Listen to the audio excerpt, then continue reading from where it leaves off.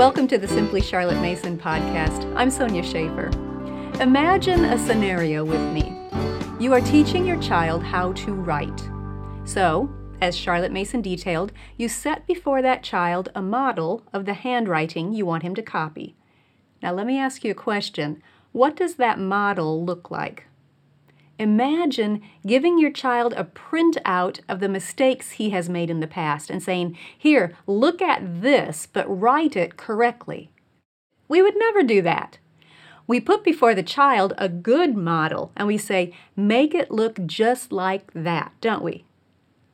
But it occurred to me the other day that we, as homeschool teachers, often tend to focus on our past mistakes even as we're trying to correct them for the future.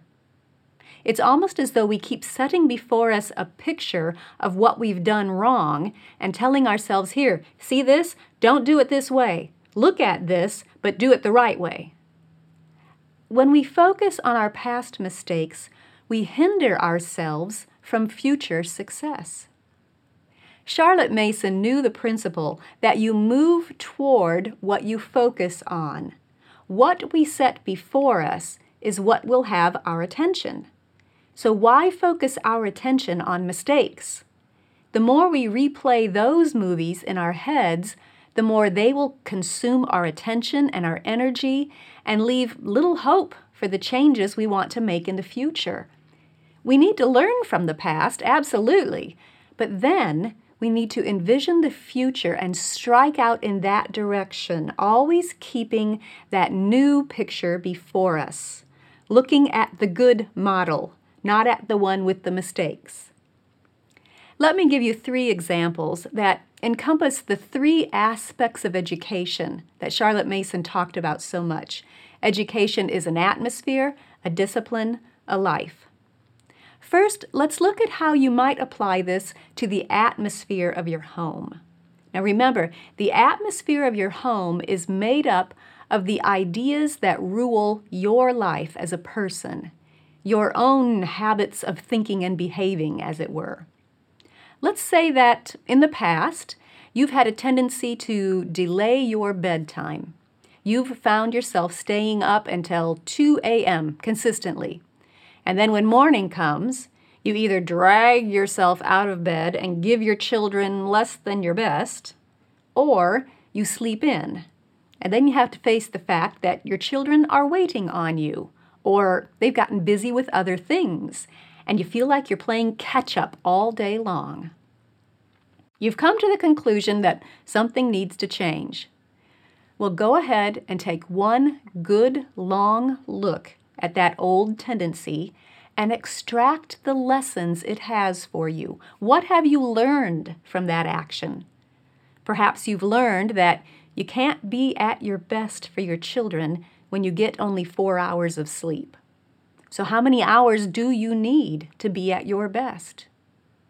You might think about what it is you actually do during those hours when you stay up at night. What are you trying to get done? And how might you be able to do those things during the day instead?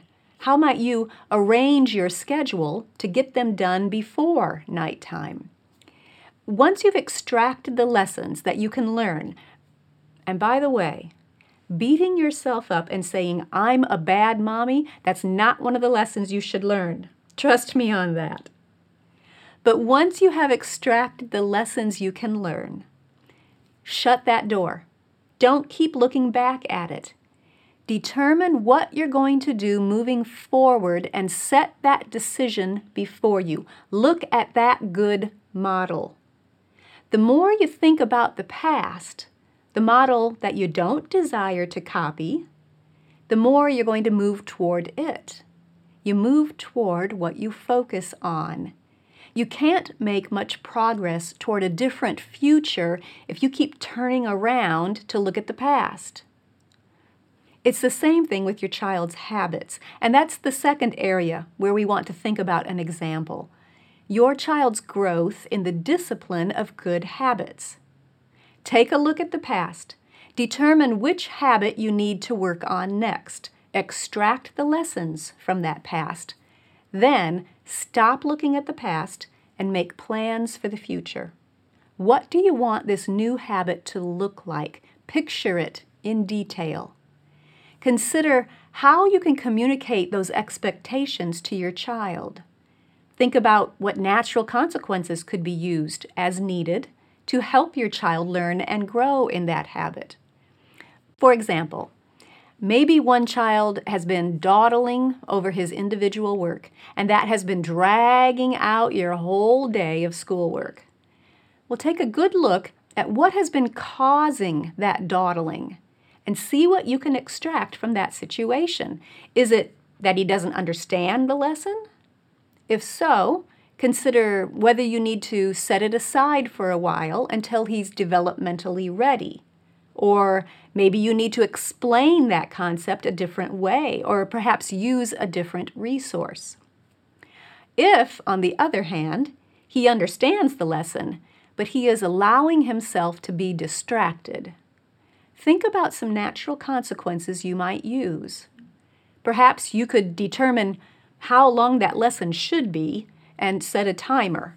Now, you don't even have to leave the timer where he can see it. You can set it for yourself so that 10 minutes before the end of that lesson time, you go to him and in a calm, matter-of-fact voice, spotlight his responsibility.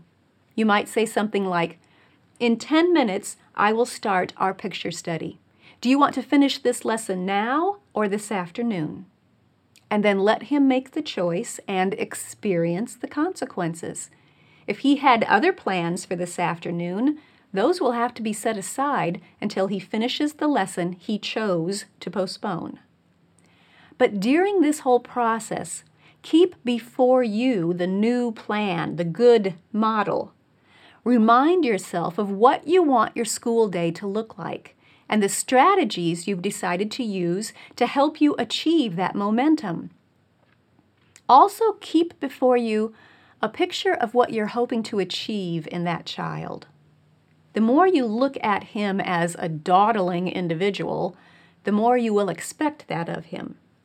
So try to set before you a picture of what he could become as he learns and grows in the habit of focusing his attention and keeping it where it should be for longer periods of time.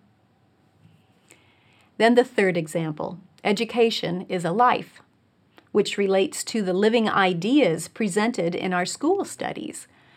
Let's say you had a less than stellar exam week at the end of the term. As you look back, you've realized that you weren't helping your child cement those ideas in his mind through consistent narration. You were skipping narration or pre-reading reviews. So, extract the lessons from that experience. Perhaps it's simply that you need to require narrations. After you've come to that conclusion and identified that this is the change that will help you improve, then take a few moments to map out what that improvement will look like. Try to think through all the details and get that picture crystal clear in your imagination. What does the good model look like? How often are you going to ask for narrations? How long of a passage are you going to read before asking for the narration? How will you set up that passage so your student has a chance to grasp the context before you start in? Will you have a timer going to help you keep that lesson at an appropriate length?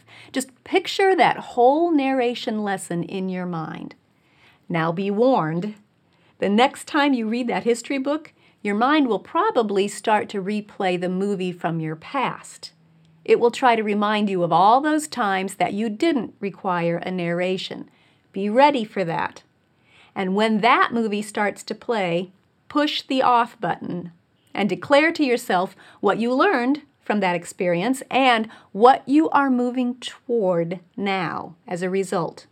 Push play on the new movie that you envisioned.